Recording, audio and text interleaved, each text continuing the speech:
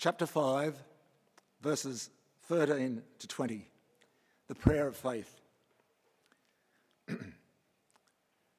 Is any one of you in trouble? He should pray. Is anyone happy? Let him sing songs of praise. Is any one of you sick? He should call the elders of the church to pray over him and anoint him with oil in the name of the Lord. And the prayer offered in faith will make the sick person well. The Lord will raise him up. If he has sinned, he will be forgiven. Therefore, confess your sins to each other and pray for each other, so that you may be healed. The prayer of a righteous man is powerful and effective. Elijah was a man just like us. He prayed earnestly that it would not rain, and it did not rain on the land for 3.5 years. And again he prayed, and the heavens gave rain, and the earth produced its crops. My brothers and sisters, if any one of you should wander from the truth, and someone should bring him back, remember this: whoever turns a sinner from the error of his way will save him from death and cover over a multitude of sins.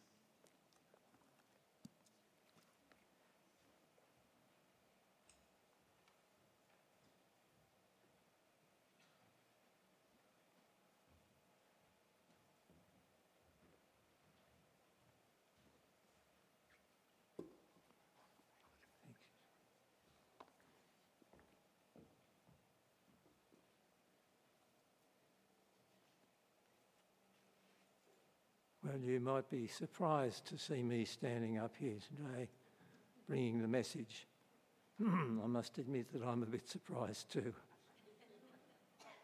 Because some time ago, I had made the decision that I would be better to retire from preaching because of my health problems with Parkinson's disease. Parkinson's disease affects me in different ways, and it's not always predictable when I'll be at my best. If I'm very careful with the timing of my medications and taking enough rest, I get along pretty well.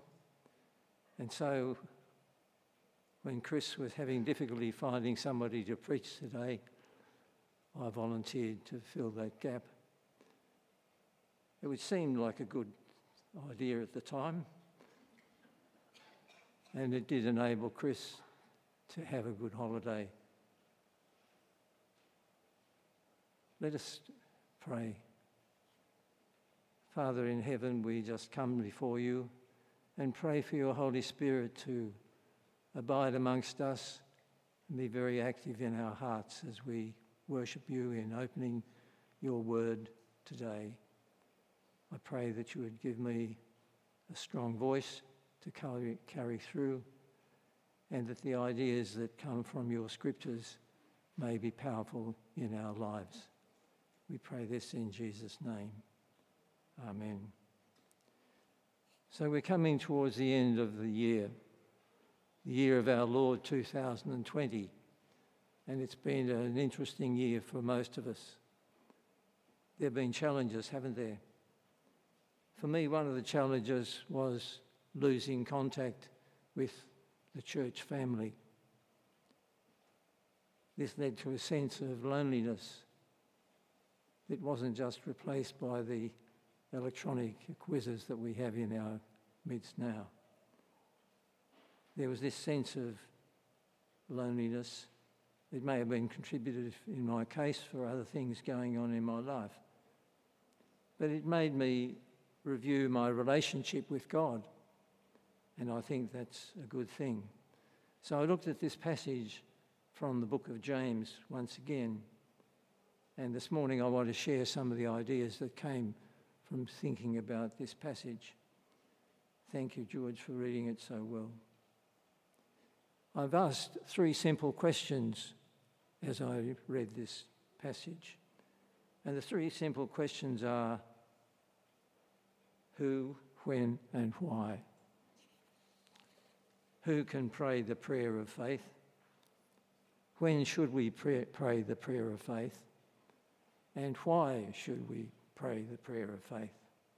So first of all, The first question is who? Who can pray the prayer of faith? Who was James writing to when he wrote these words? At the very beginning of the letter, James tells us that it is sent to the 12 tribes scattered among the nations. So the 12 tribes are the Jewish people. And these Jewish people, although they were ethnically Jews, were people of faith. They were trusting in Jesus Christ as their Messiah. And that's why James refers to the prayers offered in faith. And he finishes one of the sections with the idea the prayer of a righteous man is powerful and effective. These people not only had faith, but they were righteous because of their faith in Christ. And in the letter to the Hebrews, there's a verse which describes the person that James would have had in mind.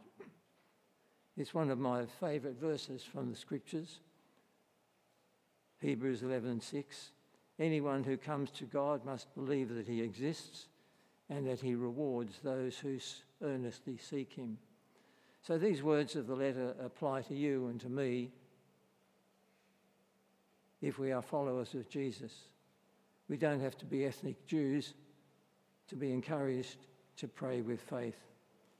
If you trust in Jesus that he died for your sins, then these words are for you. If you are trusting in Jesus that he died for you, God counts you as righteous because your righteousness comes from him. It's as if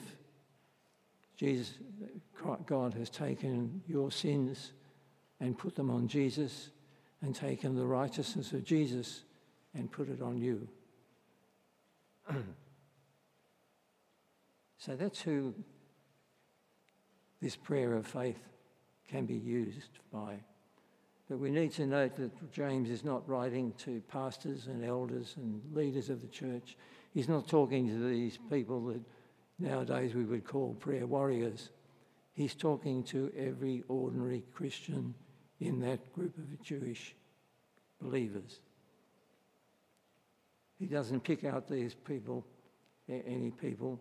He just says, is any one of you in trouble? He should pray. Is anyone happy? He should sing songs of praise. Is any one of you sick? He should pray. The whole passage is directly speaking to these ordinary Christians 2,000 years ago, and it applies to us who are believers in Christ here at the end of the 2020. That's who he was writing to, but he also, we have to remember that James was not just meaning anyone in the whole world, irrespective of belief. The whole tone of this letter is sent to those who pray with faith. So I repeat, it's only those who trust in Jesus as Saviour for whom the prayer of faith is able to be made. Did James have some idea that some of the people in the various churches that he led were living in a way that denied that they were people of faith? Possibly so. Maybe he had heard of people in the churches whose lives were troubled and yet they didn't pray about the issue. And because they failed to pray, they were consumed by anxiety. They were not using the privilege of praying as they should. Perhaps James knew that from his own experience, that faith can leak. Maybe he knew from his own life that there are times when faith can be very strong, and it seems that it's easy to believe that God will do great things, that he has great power and great love. And yet at other times we need encouragement to trust in God's power and in his goodness. No doubt James remembered the words of his brother Jesus. Jesus encouraged his followers with these words. I'm sure you know them. Ask and it will be given to you. Seek and you will find. Knock and the door will be opened to you. For everyone who asks receives, and he who seeks finds, and to him who knocks the door will be opened. Which of your fathers, If your son asks a fish, will give him a snake instead? Or if he asks for an egg, will he give him a scorpion? If you then, though you are evil, know how to give good gifts to your children, how much more will your Father in heaven give the Holy Spirit to those who ask him? Yes, these followers of Jesus, these Jewish believers, needed to be encouraged to have faith in the power and the goodness of their God. In response to this power, they were to pray with faith to God. Pray knowing that God hears and will answer. And it's the same for us today in the year 2020. I need to be encouraged to pray. You need to be encouraged to pray. We all need to be encouraged to pray the prayer of faith. We need to be encouraged to exercise faith, to pray to our Heavenly Father that He is even better than any earthly father that we ever knew. So I want to encourage you this morning to use the privilege of talking to God. Why is this so? Because prayer is the expression of our relationship with God through Jesus. And this could be our take-home message. Prayer is speaking with God through Christ our Saviour. Or prayer is the expression of our relationship with God through Jesus. Our faith is based on historical facts. The day before yesterday, we celebrated the Incarnation. We celebrated the coming of Christ to this world. 2,000 years ago, the Creator, the Son of God, took on the person of a human being and lived a perfect life. Then he gave himself to a cruel death, the death on the cross. And this was for us, a perfect sacrifice for our sins.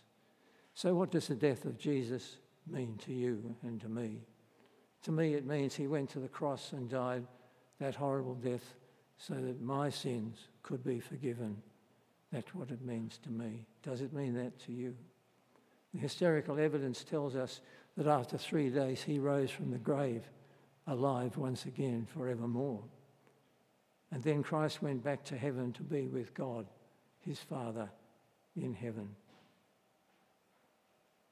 So it is because of these historical facts that those who trust in him can pray, confident in the fact that God is good, God is powerful, and that God is with us because Jesus Christ has come to be with him. So can we pray who can pray the prayer of faith?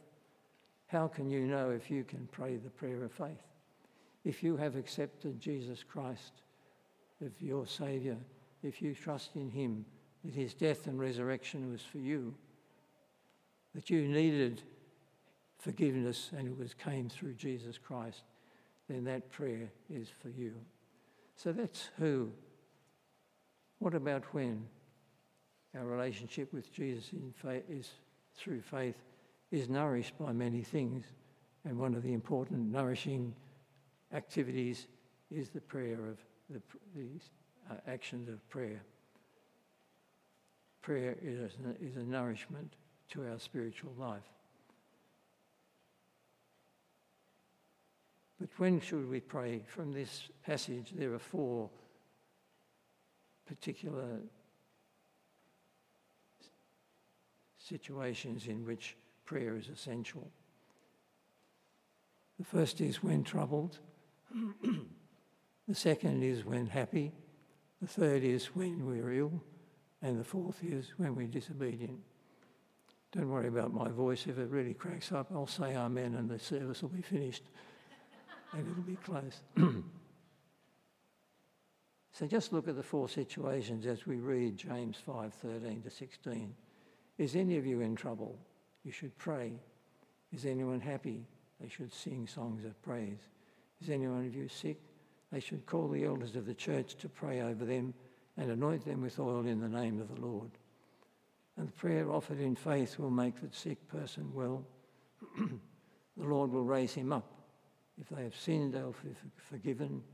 Therefore, confess your sins to each other and pray for each other so that they may be healed. and the prayer of the righteous person is powerful and effective. Can you see how these 4 situations would cover a lot of our experience? We would be praying frequently if we followed James' advice. So let's just look at them.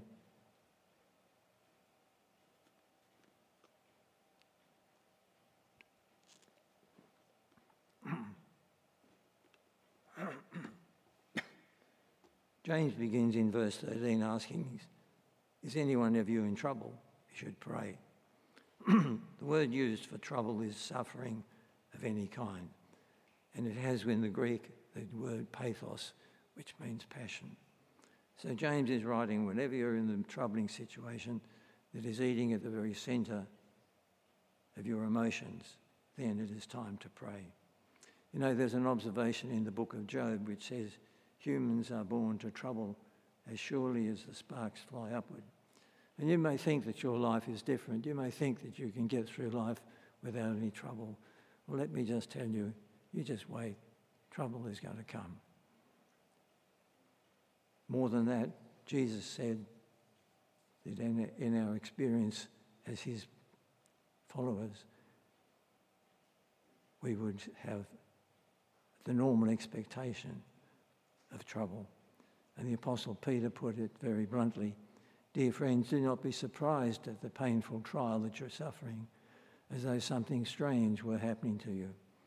So when we're in a mess not knowing what to do next, we can pray for wisdom, we can pray for strength, we can pray for the trouble to be removed, and even though it may be our own fault, our own stupidity, we have the privilege of going to God at any time and sharing with him what's on our hearts and asking for help.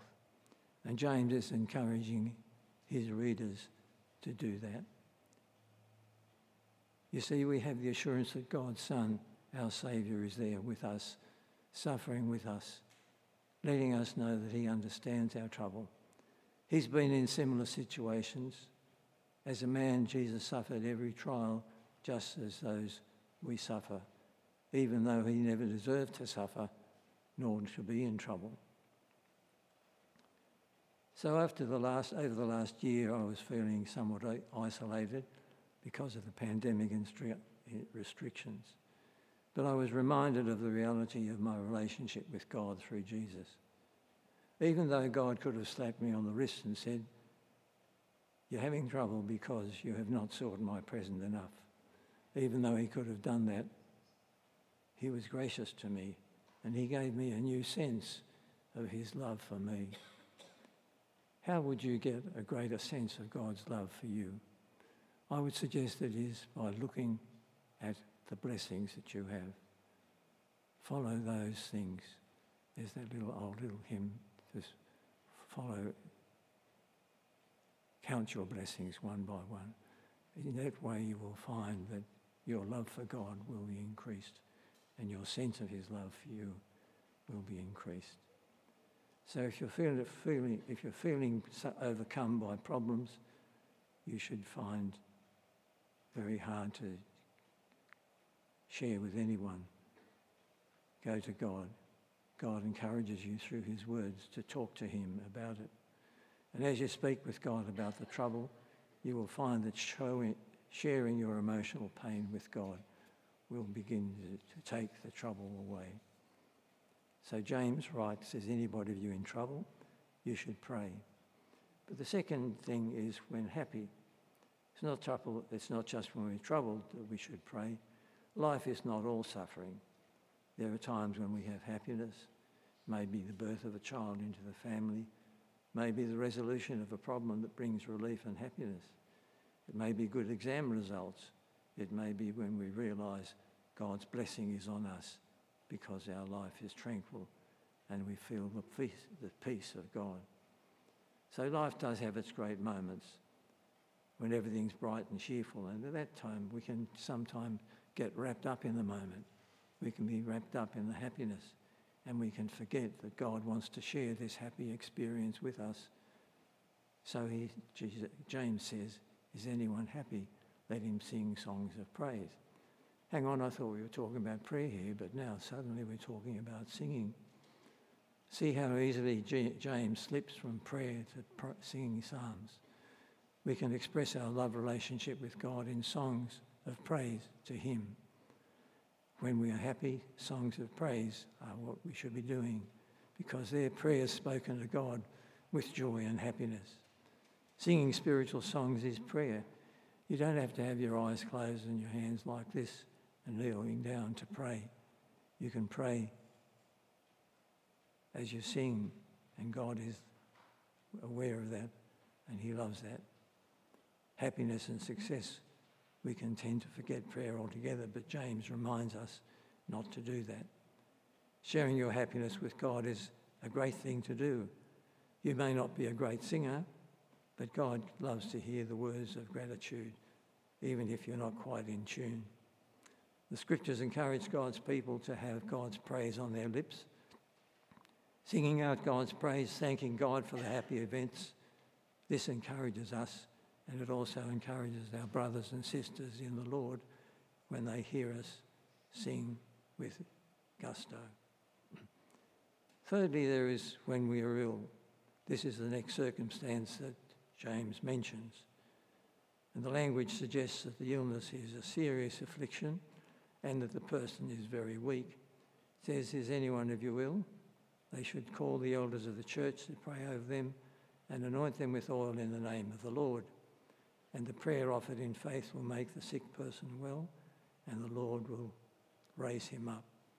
Now, this doesn't suggest that you go to the elders of the church for prayer when you have a cold in the nose or indigestion from overindulgence. It implies a serious illness where the person is too weak to go to the elders, and they are called to pray over this, pray over the sick person and anoint him with oil. And so James is now turning from an individual prayer to a corporate prayer where the people of God are coming together and asking for something. And this is particularly true as we, as God's people, join together for healing of one of our brothers and sisters. It's true whether we are using the oil of anointing or not. We're given the privilege of asking for what we desire, knowing what our Heavenly Father can do and his power to heal. James gives us this assurance that the prayer offered in faith will make the sick person well. The Lord will raise him up. Now, can we go to God and say, now we've got this promise. I expect you to raise up every person I pray for in faith. I don't believe that this gives us the right to do this. We need to approach God and talk to him with humility. We cannot demand anything of God. Coming to God in faith is an attitude. And the attitude is believing that he exists and also that he rewards those who seek him diligently. If I'm praying the prayer of faith, I know that God exists and that he is ready to hear my request. Sometimes we have to be prepared to accept God's decision as wiser and better than we have asked for, but we are still to ask for what we want. It was about 40 years ago that my first wife had a cerebral hemorrhage and was unconscious in hospital. And I asked God that it didn't matter how bad she was, I wanted her to live and me to look after her. God did not answer that prayer, but he took her to be with himself, which was far better. And now all sorts of things have happened that would not have happened if she had continued to remain and I look after her. So sometimes the answer may be no, or the answer may be just wait. But the Lord is still there in the time of illness. The last is when we are disobedient. So James moves on to this topic of the relationship of sickness to sin. And it comes out in two of the verses. Verse 15 says, if he has sinned, he will be forgiven. Therefore confess your sins to each other and pray for each other so they may be healed. The prayer of the righteous person is powerful and effective. So here we're still in the privacy of the room where the sick person has called for the elders to pray. And as they pray in this intimate, small group of believers, they may offer to hear any confession that may be involved in the sickness that the person has. Maybe it becomes clear that the sick person does need to be encouraged to ask for forgiveness. It doesn't mean that every illness is directly caused by some sin. Notice that James says, if he has sinned, it's not a certainty, it's only a possibility. And then in verses 19 and 20, James says, my brothers, if one of you should wander from the truth and someone brings him back, remember this, whoever turns a sinner from the error of his way will save him from death and cover over a multitude of sins. This verse is a bit difficult, but I think that James is describing a person who is attached to the church, but whose life doesn't show great evidence of faith in God through Jesus. And this person may have shown some sort of interest in the gospel, but has lots of sinful attitudes that would deny a saving faith in Jesus. This is the error of his way. And James is encouraging his believing Jews to speak with this man, to pray for him and pray with him. The person's disobedience may have been the cause of the illness, or it may not. So what would the elder be asking for from the sinner? He would involve a call to repentance, and it would change it for a change in the direction of his life, asking for forgiveness in Jesus Christ. The only way that sins can be covered is by the blood of Jesus Christ.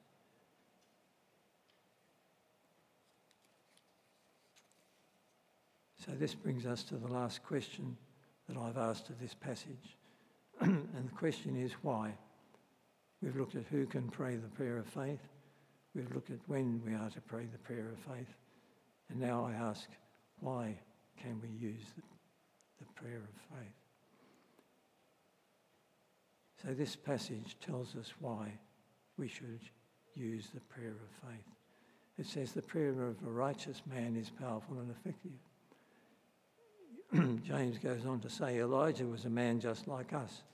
He prayed earnestly that it would not rain, and it didn't rain on the land for 3.5 years. Again he prayed, and the heavens gave rain, and the earth produced its crops. Why should we pray? Because the prayer of a righteous person is effective. Why should we pray? Because the prayer of faith has power and effectiveness. James looked to the Bible for proof of the prayer of a faithful person being effective, and he chose the prophet Elijah. And I wonder why he chose the prophet Elijah. Let me quickly remind you of the experience of Elijah, who was one of the great prophets of God in the Old Testament. If you want the full story, you can read it in the Old Testament in 1 Kings chapter 17 to 19. Elijah lived about 900 years before Christ, and the religious life in Israel was very low at that time. Baal was worshipped as a weather god, and the prophets of Baal maintained that they could send rain and hence prosperity to the land. God told Elijah to announce that there would be no rain and to pray for no rain. And he did that. And James indicates that Elijah's task was to pray this judgment of drought that would come on Israel. This made Elijah very unpopular, but there was no rain in the land for 3.5 years, and there was a severe famine in the land. And you may remember the climax of the story when Elijah called the prophets of Baal to come to Mount Carmel and to witness a competition between Baal and Jehovah to send fire to burn a sacrificed bull. And on Mount Carmel, the prophets of Baal set up their sacrifice, and they called to their God. And they shouted and danced all day, cut themselves with spears and swords. And they continued from morning to night, and still nothing happened. And then Elijah prepared his sacrifice before calling on God to send rain to send fire. He gets the people to bring 4 large jars of water and pour it over the bull, and did that 3 times. So it saturated the bull with water. Then he gives a simple prayer, and this was the prayer.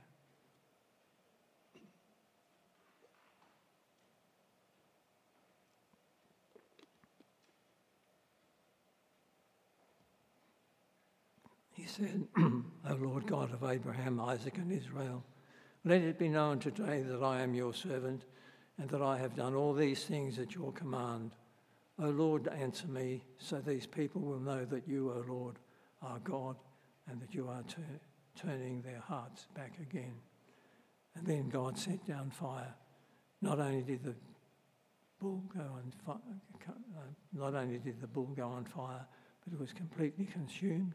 So was the altar, and so was all the water. And then Elijah prayed for rain. And I want you to notice the words of James about Elijah. He said Elijah was a man just like us. I don't know about you, but I have a bit of difficulty thinking that I'm like Elijah, calling down fire from heaven, controlling the rainfall. So in what way am I like Elijah? If you read on in 1 Kings, you'll find that why James chose Elijah. You'll find that Elijah was very human. The Bible tells us that he was prone to fear, prone to depression, prone to loneliness.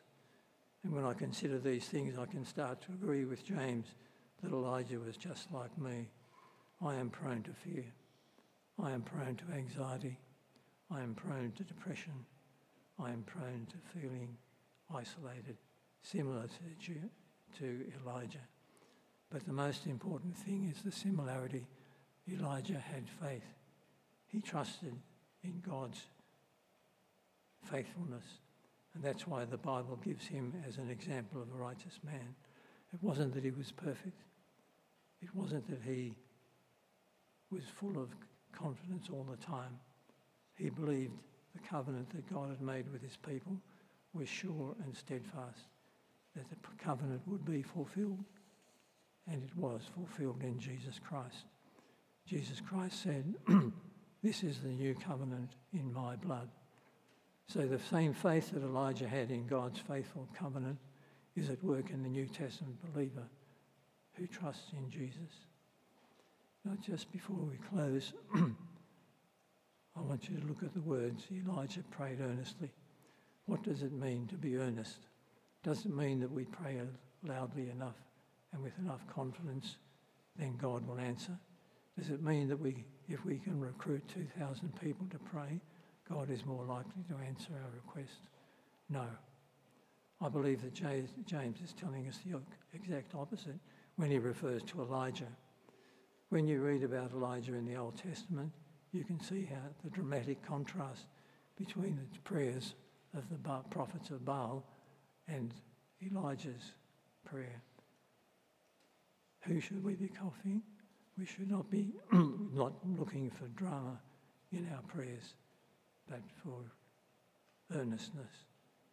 So Elijah's prayer was simple, and his prayer for rain is recorded in 1 Kings 18 if you wanted to look it up. There it is on the screen. We won't go through, but there are 4 parts or 4 aspects of the prayer. Firstly, he was confident.